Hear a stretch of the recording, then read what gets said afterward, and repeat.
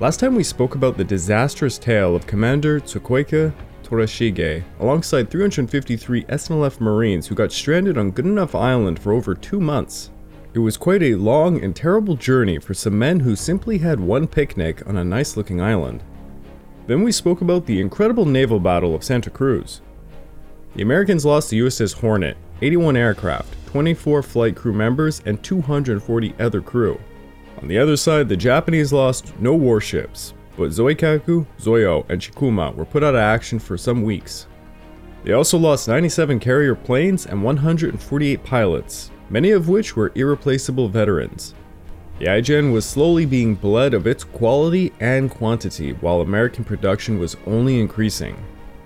A protracted war meant doom ultimately for the Japanese Empire.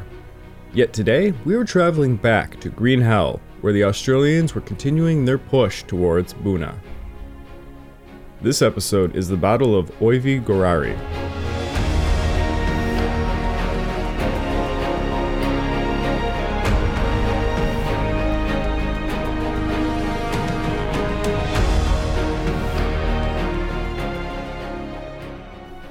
Welcome back to the Pacific War Podcast week by week, and I'm your dutiful host, Craig Watson.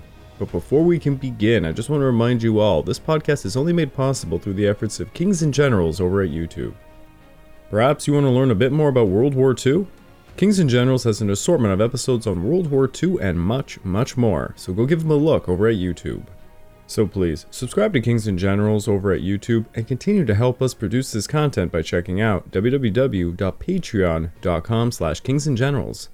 And hey, don't forget about our sister podcast over at the Age of Conquest, the Fall and Rise of China podcast, written and narrated by me. And if after all that you are still hungry for some more history, why don't you check out my personal channel, the Pacific War channel over at YouTube, where I'm currently releasing a series on many of the medals of honor earned on Guadalcanal. And I did this in collaboration with Dave Holland of the channel Guadalcanal Walking a Battlefield. So he provided me with photos and videos of all the locations on Guadalcanal that he walked where these medals of honors were earned. It was a really fun series to make, and I hope some of you check it out. It means a lot to me. The losses during the Battle of Santa Cruz brought a ton of tension to Washington. At the same time, the battles of Stalingrad and El Alamein were raging. It seemed the situation in the South Pacific was critical. Operation Torch, the movement of massive amounts of convoys bearing thousands of British and American troops from North Africa, was the current focus. President Roosevelt had to grapple with a growing crisis in the Pacific, however, and on October the 24th, he sent a memorandum to the joining chiefs of staff, and here is part of that. My anxiety about the Southwest Pacific is to make sure that every possible weapon gets into that area to hold Guadalcanal, and that having held it in this crisis, that munitions and planes and crews are on their way to take advantage of our success. We will soon find ourselves engaged on 2 active fronts, and we must have adequate air support in both places, even though it means delay in our other commitments, particularly to England. I wish, therefore, you would canvass over the weekend every possible temporary diversion of munitions which you will require for active fronts. General Marshall and Admiral King both diagnosed the situation in the South Pacific as one lacking strong air or ground forces, but also in dire need of shipping. FDR ordered 20 more ships to be released to the Southwest Pacific on October the 26th, but this, of course, meant tonnage earmarked for the USSR or Operation Torch were diverted. On the other side, the Imperial headquarters in Tokyo reached a true strategic consensus on Guadalcanal by the end of October. Only now did the Army fully accept the view, held for a long time by the Navy, that the fighting in the Solomons was developing into a decisive battle between them and America. Despite the many failures on the ground of Guadalcanal, Imperial headquarters prepared confidently for another offensive, based on 2 major reasons. Number 1, they thought the Battle of Santa Cruz had resulted in the destruction of 4 American carriers, a battleship, and had tilted the balance of naval power decisively back to the IJN. Number 2, they thought the last ground offensive had teetered on the edge of success. They assumed the American forces on Guadalcanal were fatigued, especially their pilots, Why did they assume this, you might be asking? They were reading American news accounts saying that penetrations of the American defensive lines had only been restored during the offensive because of massive counterattacks. The news sources had also indicated exaggerated numbers of Japanese troops on Guadalcanal, and was literally saying that their men were fatigued. Specifically, their pilots. The news was an obvious ploy to goad the Japanese into more ground offensives on Guadalcanal, as you could imagine. Not sure if I've said it yet in this series, but it's a bit misleading, the territory of Guadalcanal, when you're looking at it from a map. Of course, you're led to believe that the Japanese have kind of a advantage because it's, quote, in their home backyard, but it's really not. It's at the very, very fringe of their logistical capability. Whereas for the Americans, they have Australia as this firm base from which to move troops and even train troops. Thus, it's very well within their logistical capability. So Guadalcanal is arguably closer to America when you think about it. Thus, from the American point of view, as soon as they had tipped the scale in a few of those battles for Henderson, forcing the Japanese to continuously throw troops at Guadalcanal, it was a no-brainer. It risked Japanese destroyers, transports, and submarines to just move any equipment and troops over to the island, while the Americans could pretty much do it for free. For the Japanese, if they ever wanted to deal with the American shipping, they'd have to send a naval fleet to go attack them, because the Japanese were certainly not using their submarines effectively to hit Allied shipping. I mean, it was, quite frankly, it was a joke. Anyways, we'll get back to the story now. I'm done with that rant. The 17th Army HQ on October the 26th was preparing a new offensive after just getting smashed. It was decided the 51st Infantry Division would go to Guadalcanal to join the 2nd Division as a western prong attack in late December. The eastern prong would be the 38th Division at Coley Point, where Shoji's right wing was already en route to. The proposal to deploy the 38th Division to Coley Point was met with a lot of pushback. But the military planners argued that they had to neutralize Henderson Field with proper employment of firepower from some high ground. This high ground was, of course, just due east of the Lunga River, the key terrain to all the previous offensives. The 38th Division was a necessity to grab this terrain. To sweeten the dissenters up a bit, the 21st Independent Mixed Brigade was promised to be made readily available alongside the 51st Division. During the planning for this new offensive, the 2nd Division was retreating bitterly. Shoji's right wing was trekking it to Coley Point, while Temioka, the former chief of staff of the Sendai Division, assumed command of the left wing, bringing them up to the upper Lunga Valley. The 17th Army directed a shift of its concentration to the upper Matanikaw Valley. At this point, far too many wounded existed for the regular medical units to tend to, so every unit became responsible for the care of its injured and sick. The exertion placed upon each soldier to propel himself, his heavy equipment, and now a wounded soldier, over the muddy jungle trails under heavy rain and with no provisions, tested the limits of human endurance. One Lieutenant Kijiro Minagishi had this to write in his diary during the late October period. October the 27th. I never dreamed of retreating over the same mountainous trail. Through the jungle we crossed with such enthusiasm we haven't eaten for 3 days, and even walking is difficult. On the uphill my body swayed around, unable to walk. I can't imagine how the soldiers carrying the artillery are doing. I must take a rest every 2 meters. It is quite disheartening to have only tiny teaspoons of salt per day, and a palmful of rice porridge. October the 28th. We had to search again for the regimental colors. The taste of even temporary defeat is bitter. Perhaps it is well for a soldier to sample such a thing once in a lifetime, but it's still very, very distasteful. We must win at any cost in this fight. October the 29th. The sky cleared up this morning, and we saw the sun. I have begun to see what seems to be malnutrition. I don't know how many men must be left behind today. October the 30th. I am surprised by how food captures the mind, to the degree that one is always thinking of it. I try to think of other things, but I can't. November the 1st. The company reached the regimental headquarters at noon, and we are told we will get provisions tomorrow evening. I can hardly wait. On the night of October the 29th, the destroyers Shigure and Ariake dropped supplies and two special passengers, Commander Omae and General Miyazuki. These two men would join the 17th Army HQ for some conferences. Miyazuki was one of the men who pushed back on the Coley Point plan, and he made the decision to abort the Coley operation that day after he landed on Guadalcanal. He then faced the daunting figures of the 17th Army's logistical needs. The 17th Army HQ estimated they needed about 200 tons of provisions per day to supply 30,000 men. This equaled roughly 5 destroyer loads per night.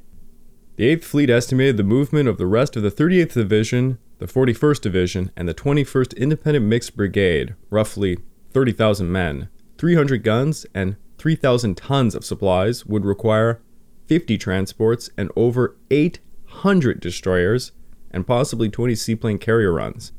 The IGA and IGN also butt heads over how to transport. The IGA wanted small convoys, while the IGN wanted large ones that could also bombard Henderson Field. After looking at some of the 17th Army's plans, Admiral Yamamoto commented that they were so unrealistic that the Guadalcanal operation probably could never succeed with such, quote, morons running the army. There is no romance like the IGA-IGN romance. Yamamoto and his staff instead aimed to neutralize Henderson Field with some shore-based artillery, and they began planning to move long-range naval guns to Guadalcanal. A plan was formed on November the 7th for a large convoy to move major reinforcements to Guadalcanal on Z-Day, escorted by the 8th Fleet, while the 11th Air Fleet would wrestle for air superiority with the Cactus Air Force. The advance force would take position north of Guadalcanal, and the battleships Heioi and Kiroshima would bombard Henderson Field the day before Z-Day. And on Z-Day, cruisers would bombard Henderson Field. They figured this would mean the Cactus Air Force would have no ability to fight off the large convoy, thus safely bringing everything to the island. Z-Day was planned for November the 13th. On the American side, the aftermath of the October battles for Henderson Field led Admiral Halsey to be asked to reinforce Guadalcanal. On October the 26th, however, a large transport named the President Coolidge sailed into a minefield at Espiritu Santo, screwing up the reinforcement plans. While only 5 people died, the 172 Infantry Regiment lost all of their equipment to the sinking of the ship.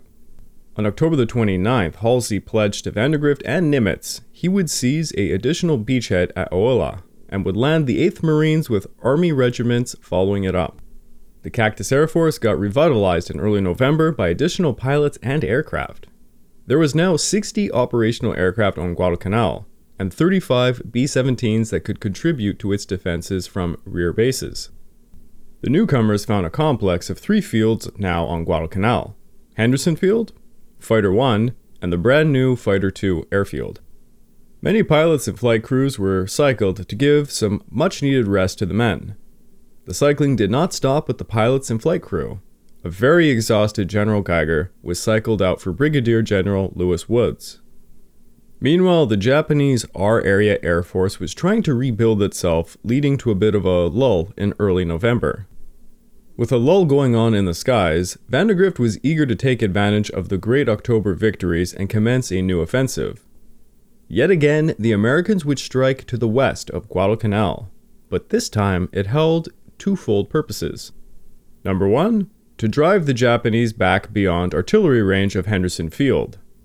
And number 2, to cut off the retreat of the enemy forces along the upper Lunga River. Vandegrift held a survey of the forces, and he found out that Edson's 5th Marines were well rested, albeit reduced in number. So Vandegrift tossed the 2nd Battalion of the 2nd Marines from Tulagi to add to their strength, and on October the 30th ordered the 5th Marines to lead an attack and seize the village of Kokoda, thus driving the enemy past the Boha River. The 5th Marines would lead the attack, supported further inland by the Whaling Group, which now consisted of scout snipers. There would also be some battalions of the 7th and 2nd Marines, and firepower support from the 11th Marine Artillery, and naval gunfire, and of course the Cactus Air Force.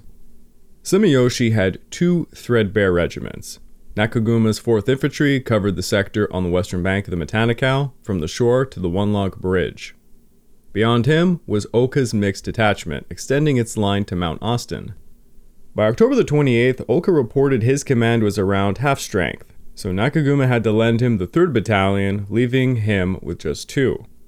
Thus, Nakaguma chose to cover the entire regimental frontage with Major Tamura's 2nd Battalion. On October the 29th, some American stirrings began around the one-log bridge, prompting Sumiyoshi to reinforce that point. Elements of the 3rd Battalion 1st Marines patrolling west of Matanikaw then sent the 1st Engineer Battalion over a trio of footbridges across the river on November the 1st.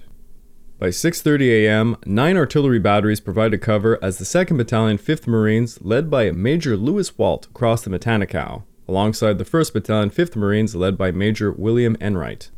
The Cactus Air Force, plus 19 B-17s, rained hell upon the Japanese territory as the 1st Battalion marched along the coast, and the 2nd Battalion marched further inland. They were joined by the 3rd Battalion 5th Marines led by Major Robert Bowen by 8 a.m. Walt's group encountered little resistance and reached a ridge south of Point Cruz by 10 a.m. The Whaling Group managed to cross the one-log bridge and marched deeper inland.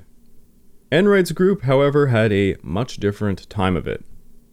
After crossing a footbridge, the battalion was met with machine gun fire and light artillery at 8:30 a.m. In close and confused fighting, Company C ran straight into the 7th Company, and they suffered terrible casualties, including the loss of 3 officers. Colonels Edson, Thomas, and Lieutenant Colonel Twinning reviewed the situation and decided it was best to bypass and encircle the Japanese position at Point Cruz. To do this, the 1st and 3rd Battalions of the 5th Marines would continue to push in the sector of the 1st Battalion 5th Marines, while the 2nd Battalion 5th Marines would head further north to the coast to envelop the enemy. Meanwhile, the 7th Company facing the 1st Battalion was having a very hard time of things, as Major Tamura's diary indicated on the night of November the 1st. The 7th Company has vanished. After vigorous fighting, including 3 counterattacks, the 7th Company was down to just 10 men, and the 5th Company nearby was around 15. The Regimental Gun Company was practically wiped out, and its 1 artillery piece was all but destroyed. The 17th Army now understood the situation was critical. The Americans looked like they were going to break through to Kokoda. Colonel Sugita was sent to the front with orders to halt the American advance at any cost. However, Sugita's mission appeared hopeless given the resources on hand. To restore the shattered front, Sugita deployed the 2nd Anti-Tank Gun Battalion with 12 guns near Point Cruz and drafted the 2nd Line 39th Field Road Construction Unit as a substitute for riflemen that he needed. Desperate times called for desperate measures, as they say. On November the 2nd, the Whaling Group went due north to take the zone the 2nd Battalion was holding, permitting them to go further north towards the west of Point Cruz, completing the encirclement of the Japanese facing the other battalions of the 5th Marines. The Japanese were now stuck along the coastal roads and the beach west of Point Cruz, resulting in some vicious cave fighting, very reminiscent of what occurred on Gavitu and Tanambogo. During the afternoon, Captain Erskine Wells of Company I led the only authenticated American bayonet charge of the entire campaign, slicing through an enemy position. The Marines gradually battered the Japanese pocket while the 2nd Battalion continued to advance west of Point Cruz. Over in the seas, the Tokyo Express was transporting 300 soldiers of the Otsu unit, 2 mountain guns, ammo, and provisions to Coley Point, alongside 240 soldiers of the Ko unit with their supplies to Tassafaronga. American radio intelligence figured out that there was 2 convoys going about and sent word to the men on Guadalcanal. But by November the 1st, there was no easy way to exploit the knowledge. With all the rested units engaged in the western offensive, the task of facing the new enemy threat in the east fell onto Lieutenant Colonel Hannikin's 2nd Battalion 7th Marines. At 6:50 a.m. on November the 2nd, Hannikin's men began a march towards the Metapona River, and after dark traversed its river mouth. When they got near Coley Point, the Marines detected faint dark patches drifting across the bay. Soon, they heard voices and noises just 1,000 yards further east. It was the Japanese landing. Small boats were moving provisions for over 2,000 men. for 10 days alongside a 2-gun battery of the mountain artillery. It was hard to tell in the dark, but the Marines thought that they could see a light cruiser and a small transport alongside some other ships, indicating that it was a major landing. By dawn, an 8-man enemy patrol had gone up the beach and discovered the Marines, losing 4 men in the process. Hannikin's men began to fire their 88mm motors, targeting the beaches where the Japanese were landing, but the enemy offered no response. The lack of any reaction led Hannikin to plan for an attack on the beach. But then a skirmish began as several hundred Japanese advanced up the beach towards their position. Hannikin's machine gun crews and motormen met the enemy, who numbered around 300 men. One of the mountain guns was assembled on the beach and began firing on Hannikin's nearest unit, F Company. Hannikin's situation was quite dire. He had no air or naval support, and casualties were mounting high for F Company. F Company's commander was killed. Their ammunition supply was burnt by mortar fire, and they were very isolated. Hannikin pulled his men out, trying to prevent an encirclement. He pulled the battalion back to the western bank of the Nalimbu, and he sent word to Divisional HQ at 2:45. All morning, the Marine Command waited eagerly for reports. By noon that day, HQ learned that the Japanese pocket was pushed into some caves near Point Cruz. The Marines had captured a dozen 37mm guns, most of the equipment of the 2nd Anti-Tank Gun Battalion, whom were all dead, 1 field artillery piece, and over 34 machine guns. The 2nd Battalion 5th Marines counted around 239 dead Japanese. To try and counter the American penetration, Nakaguma's 4th Infantry Regiment of around 500 men on November the 3rd received some lackluster reinforcements. 70 frail survivors of the Ichiki detachment. Yes, they still exist. And on top of that, 100 frail members of the original Navy garrison. The 2nd and 1st Marines alongside the whaling group were now moving further inland to flank and drive the Japanese further back. During the evening, Sugita conferred with Miyazuki and Soichi. Sugita had a bad case of malaria, and he overlooked the dire situation. While things were certainly very bad, if the 2nd Division were to be cut off from their retreat, things were going to go from very bad to absolutely catastrophic. But something managed to buy a bit more time for the 17th Army. Rather ironically, the ill-conceived attempt to make Coley Point a base of operations forced the Marines' High Command to act. Marine High Command did not know the forces sent to Coley had to abandon the plan. And they planned to wipe them out because they thought they were too large in number.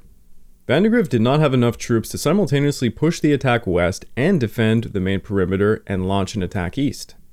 There was a scheduled arrival of the 8th Marines set for November the 4th, but he could not be certain they would not be delayed. Vandegrift knew Hannikin's men got a bit battered and were pulling back, and that the airfield needed to be guarded at all times no matter what. Thus, reshuffling was in order.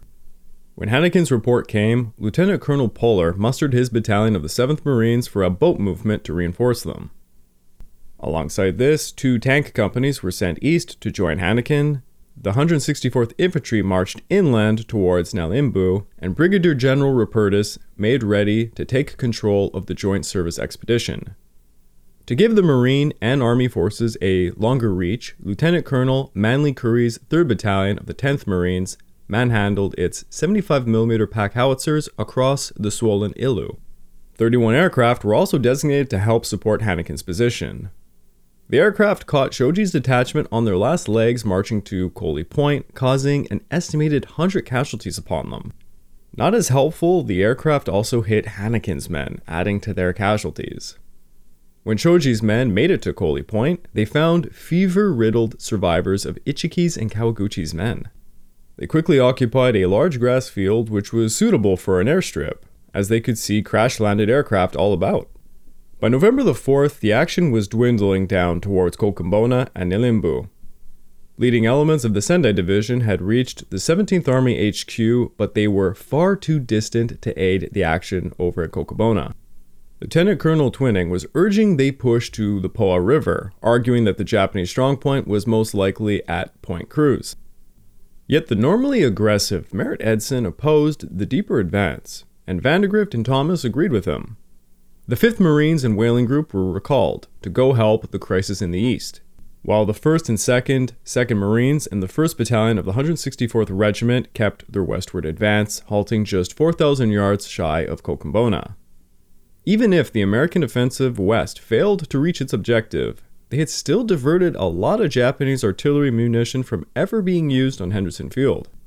While relative tranquility would occur for a few days, on November the 7th, Colonel Nakaguma was hit and killed by an artillery shell.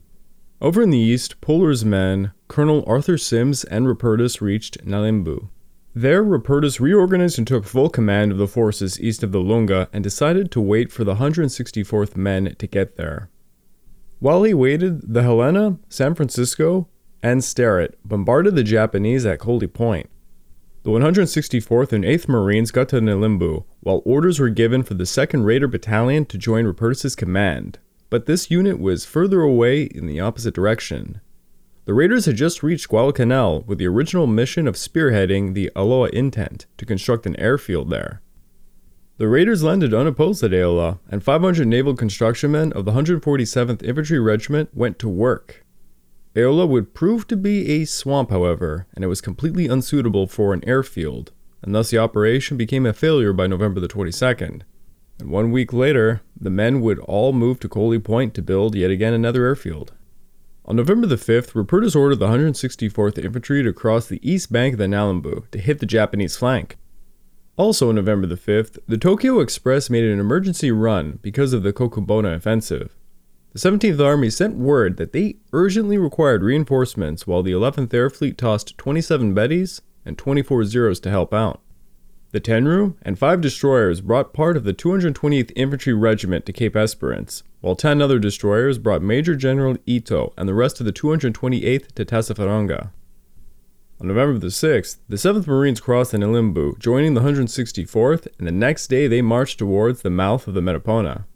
There they dug in to defend the beach against possible landings. To try and put the hurt on the Tokyo Express, the Cactus Air Force tossed 7 Dauntless, 3 Avengers, 21 Wildcats, and 9 P-39s. The Tokyo Express had the R-Area Air Force to protect it, around 6 Roofies and 4 Peats, who put up a spirited defense, but 6 Roofies and 1 Pete would be shot down. The Naganami and Takanami ended up getting strafed, adding 17 casualties. On November the 8th, Shoji's regiment and the new reinforcements dug in along the Gavaga Creek at Teteri, a mile east of the Metapona. The 7th Marines began to net around the Shoji detachment as Rupertus was forced to relinquish command to General Seabury because he was suffering from dengue fever.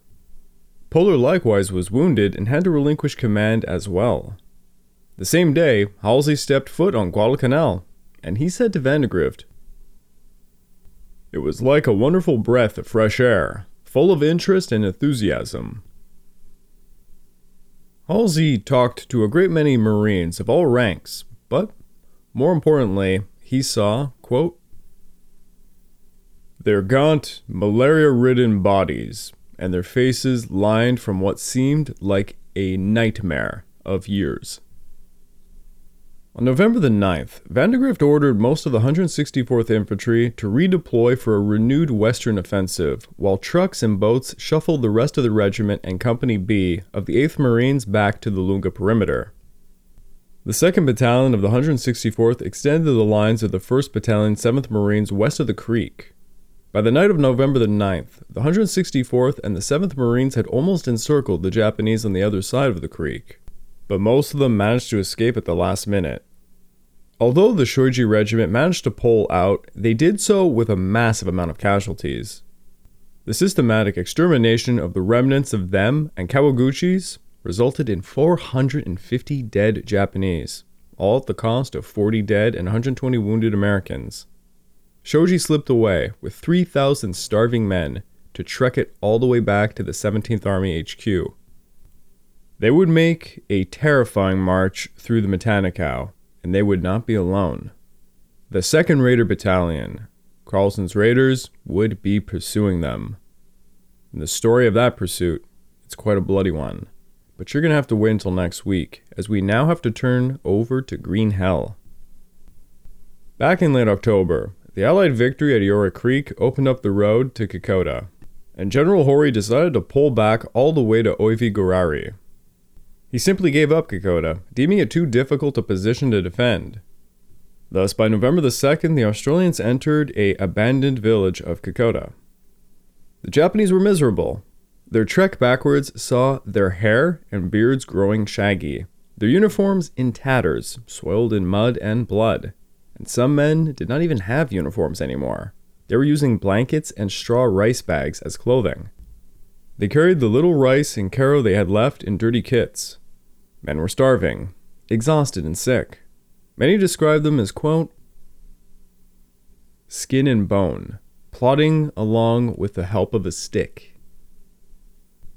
The men fit enough to support stretchers staggered around in groups of 4 with a stick and the wounded on their shoulders. Many men fell down, and they simply never got back up. One Sergeant Imanishi was amongst the withdrawing forces, and when he got to Deniki, he saw a group of planes flying over Kokoda just ahead of him. The planes dropped parachute parcels, and to his glee, the rising flag could be seen. When he got to Kokoda, he was told the Navy bombers had dropped some food there, and that he could grab some. Turns out the Navy pilots were trying to make some drops to help the starving South Seas force, because the Korean carriers simply ate most of the food they were bringing up the Kokoda track. The lucky men near the drop zone grabbed rice and began to cook it, feeling for the first time in weeks full. They could not linger long, however, as Hori, like I said, decided to bypass Kokoda. Over at the village of Oivi, Japanese engineers were constructing defensive bunkers on some high ground, just up the main track a few kilometers. The 41st Regiment was the primary unit to hold Oivi. The 144th were kept in reserve occupying Gorari, 5 kilometers further back. The Stanley Detachment, having taken the brunt of the Ora Creek battle, earned themselves a position out of the immediate line of Allied fire. The South Seas HQ was erected just south of Gorari, near a place called Waju. The Kokoda Battalion of the 144th also provided support for the defensive perimeter. Overall morale was low. The airdrops near Kokoda had helped, but it was not nearly enough supplies that they desperately needed. 2 transport ships, the Choru Maru and Kiyokawa Maru, landed supplies at Buna on November the 2nd. Bags of rice, wheat, and barrels of pickled plums were brought to Waju, raising morale considerably. On the other side of the coin, an incident occurred showcasing the discontent amongst the troops with their leadership. One Lieutenant Kanemoto, who was in charge of trucks carrying the wounded to the hospital at Giruwa, was accosted by a major he did not recognize. Kanemoto wrote of the incident in his diary. The man said, "Hey, transportation unit, I'm Major Hori, going back to Japan, by order of Imperial HQ. Let me on your truck." The transportation officer sitting next to the man thought to himself, "He's supposed to be commanding the Stanley Detachment in a bitter fight to hold off the enemy. Why is he going back to Japan?" During the drive, Allied fighters flew overhead, causing Kanemoto to jump out of the truck and sprawl onto the ground for cover, right beside Hori's Batman. Kanemoto asked the Batman why Hori was going back to Japan, which the man replied, "I heard the Major will have to take an exam at Army College, sir." Upon hearing this, Kanemoto was livid. He couldn't understand how an exam could be more important than an officer staying with his men who struggled still along the Owen Stanley Range. Kanemoto suspected the major told his men it was very hard to leave them all, while he was giving them up to advance his own career. Apparently, Kanemoto reported the incident, and Colonel Tsukamoto was angry as hell when he found out. Tsukamoto said to his men, "What the hell? So the guy wants to enter the Army College that much and wouldn't hesitate to leave his men behind? Very well. Let him go home and disappear from here. I don't want to see his face again." Thus, in the end, Hori was replaced in the field by Major Koikichi Kato as commander of the 2nd Battalion. When the Australians reached the vicinity of Oivi and Gorari, the Japanese were waiting in their foxholes, reinforced with palm logs and well camouflaged. The 41st Regiment occupied two areas of high ground, straddling Oivi, and the Kauai Battalion were north of the track, while the Miyamoto Battalion were to the south. The 144th were a more mobile defensive line, with the Tsukumoto Battalion taking the most forward position. The Australians first appeared on November the 3rd, and they were immediately pinned down with machine gun fire and rifle fire from the most forward positions. An Australian patrol crossed a small creek to be met with a volley of gunfire. Thus, by dusk, the Allies made no further progress. During the night, the 144th frontal lines disengaged and moved back towards sturdier defensive lines amongst the rest of the 144th.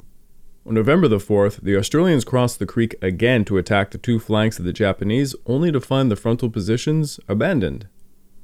They moved down the track some more, and they were ambushed by a Japanese patrol. Behind that patrol was the 3rd Company of the 55th Mountain Artillery Regiment, led by Lieutenant Yoshifumi Takagi, who began to bombard them with a mountain gun. By the early afternoon, the Australians were being attacked from a number of Juki emplacements. The Australians, under heavy artillery fire, tried to push forward, but it was to no avail. Later that afternoon, the Tsukumoto Battalion moved behind some entrenched positions of the 41st on the Oivi high grounds, as the 55th pulled its mountain gun back 4 kilometers to the western side of Gorari village. All of this action amounted to mere skirmishes. On November the 5th, the Australians approached the 41st positions as the first patrol was hit by heavy mortar fire from Major Miyamoto's men on the southern position. An Australian battalion was brought in to try and break through, but it could not penetrate the Japanese defenses. By the end of the day, the Australians had considerable casualties. They began to dig in 50 meters away from the 41st position. The next day, the Australians tried flanking maneuvers with a direct attack, but it made little headway. It was met with even more casualties. In the later afternoon, the Japanese made a counterattack with machine guns, but were pushed back, leading to a stalemate. General Allen had been sacked back at Iora Creek and replaced by General Vasey, who was being put under pressure by Blamey. Unable to provide any progress on the western flank of Oivi, Vasey ordered a second line of attack.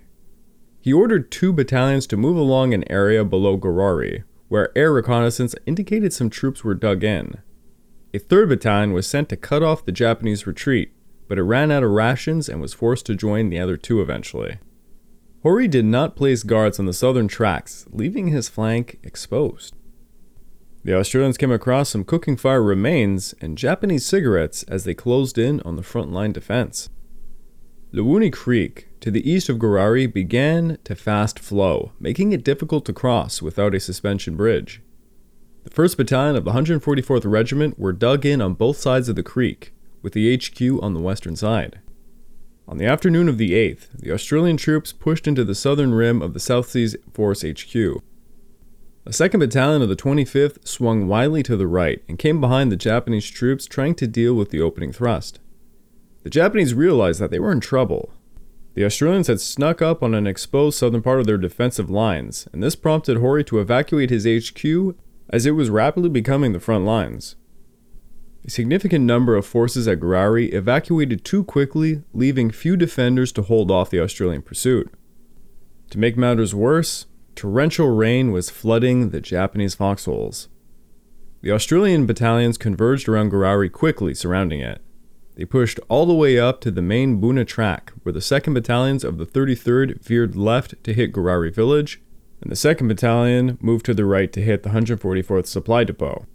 The Japanese were now simultaneously fending off attacks in 3 separate battle areas: around Gorari village, to the north of Waju, and on the high grounds of Oivi.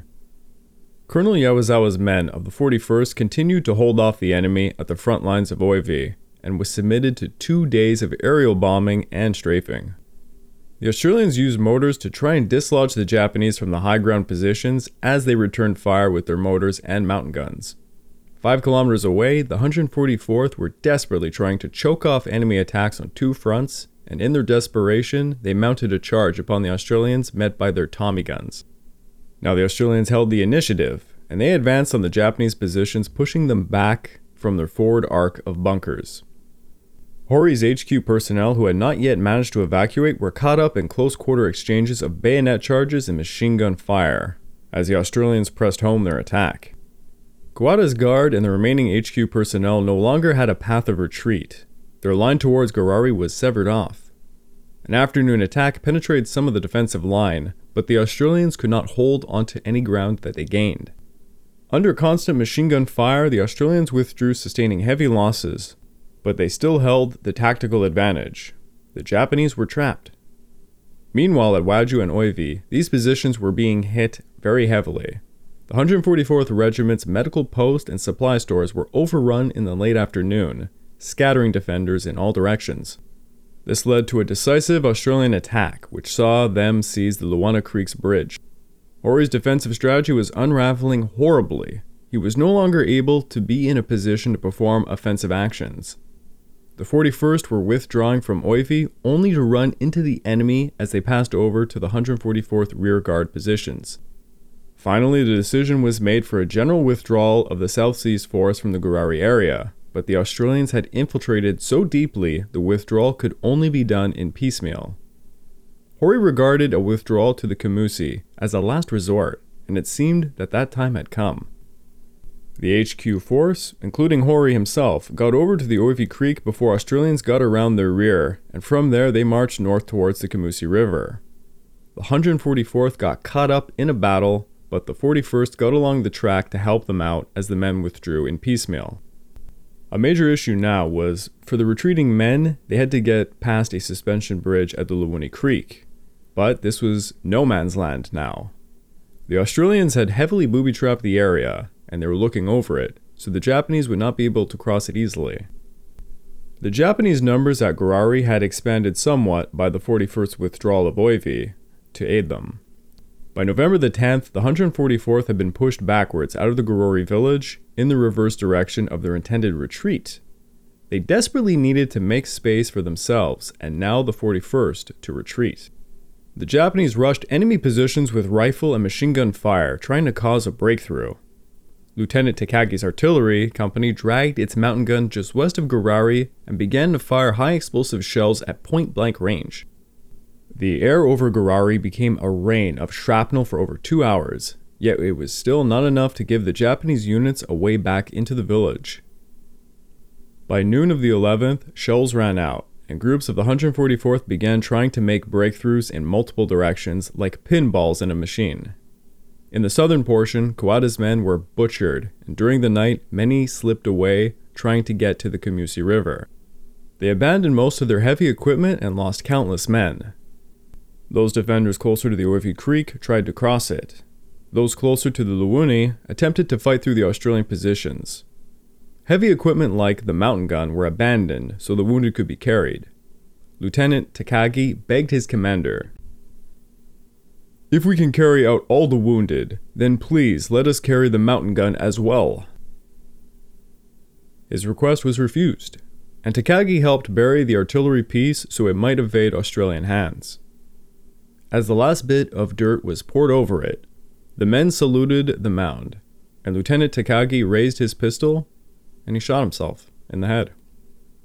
Sergeant Imanashi, who was nearby, said, "I can never forget the sound. Only one shot like pum. The battlefield was so quiet, and many of us could hear the sound." Takagi's men screamed that their commander had shot himself. Major Kowai wrote in his memoirs referencing the very incident. "Artillery officers fresh from officers' college hold equal sentiment for their guns and military orders. Older army commanders hold human life as the fundamental principle. The military spirit which compelled the lieutenant to act will live forever. At the same time, even the decision of the commander to bury the gun was principled, when seen from a wider perspective, owing to his desire to save the young troops in his charge." In the meantime, the Luwuni Bridge still remained a no-man's land, though the Australian defensive positions were dislodged. The Australians had made another bridge using logs upstream to continue to harass the Japanese trying to cross at Luwuni. A 200-man-strong rearguard of Japanese had dug in on a track towards the Kamusi River, and they were quickly surrounded and many of them were killed. Many of the survivors of the 144th slipped through some gaps of the encirclement at night, and were following the Luwuni Creek upstream to cross it. Closer to Oivi, Major Kowai screamed at his men to toss their weapons to quicken their retreat. Many of the soldiers were bewildered by this. They didn't want to give up their rifles, until Kowai said, "I am Major Kowai of the 41st. I'll look after your rifles for you. If the company commander asks you where they are, tell them Major Kowai has taken charge of them." Once the men moved on, Kowai discharged the rifles, and he moved on. Overall, the Japanese received 430 killed and 400 wounded. The Australians suffered 121 killed and 225 wounded. Many of the 144th retreated along the main track from Kokoda, crossing the Kumusi River near Papaki on November the 14th. Some of the Kowai battalion there, with the 144th, drowned in the Kumusi River, where they hastily tried to build rafts that sank. Over at Pinga, General Hori could hear artillery fire from the direction of Girua, along the coast, and he guessed that the base there was already under attack. Hori was extremely anxious to get to Girua quickly, to see the situation, so he decided to take a raft over the Kumusi River with some of his officers. He left the South Seas Force in the charge of Colonel Yazawa, and he ordered him to take the forces towards Gona. As Hori boarded the large palm log raft, he said, "I'll go on ahead." As Hori's raft went down the Kumusi River, it became stuck on a submerged tree 2 kilometers downstream. Despite frantic efforts to release it, it remained stuck. Hori and the officers abandoned it as they clambered to shore. Hori then managed to commandeer a canoe that they had found. He and his chief of staff, Colonel Tanaka, and one private, Shizuki Fukuoka, who in civilian life was a fisherman who could paddle very well, took the canoe. Hori was very anxious to get to Gurura to lead the men there. Thus, when their canoe reached the mouth of the river, he made a very fateful decision to reach Gurura by sea. For those of you who might not be too familiar with canoes, they do not perform very well at sea. It's quite dangerous. To stay out of the range of enemy artillery, they took a course quite a distance from the shore. Despite Fukuoka's strong paddling, the trio ran into a tropical thunderstorm and the canoe capsized and sank. It turned out Tanaka could not swim, and he chose not to say anything because he wanted to be alongside his commander. Tanaka drowned first, as Hori and Fukuoka struggled to swim towards the shore. Hori, in his 50s, debilitated by prolonged hunger, he knew he would not make it. He told Fukuoka before drowning, "I haven't the strength to swim any further. Tell the troops that Hori died here." Hori then lifted both arms above the water and cried, "Tenoheka Banzai." Fukuoka, a young fisherman by trade, swam to the shore, and he lived on to tell the story of how General Tomitaro Hori drowned. One of the legendary generals of the IGA had met his doom to green hell. I would like to take this time to remind all of you that this podcast is only made possible through the efforts of Kings and Generals over at YouTube. Please go subscribe to Kings and Generals over at YouTube and continue to help us produce this content by checking out www.patreon.com/kingsandgenerals. And hey, don't forget about our sister podcast over at the Age of Conquest, the Fall and Rise of China podcast, written and narrated by me. And if after all that you are still hungry for some more history, why don't you check out my personal channel, the Pacific War channel over at YouTube. Just released a series on many of the medals of honor earned on Guadalcanal. Please check it out, it means a lot to me. The Japanese received horrible losses to another American offensive on Guadalcanal. The Battle of Oivi-Gorari was a disaster for the Japanese, who kept up their retreat. General Tomitaro Hori, who had won countless victories and many campaigns, tried his best to get to the front lines to help his men, and in doing so, drowned.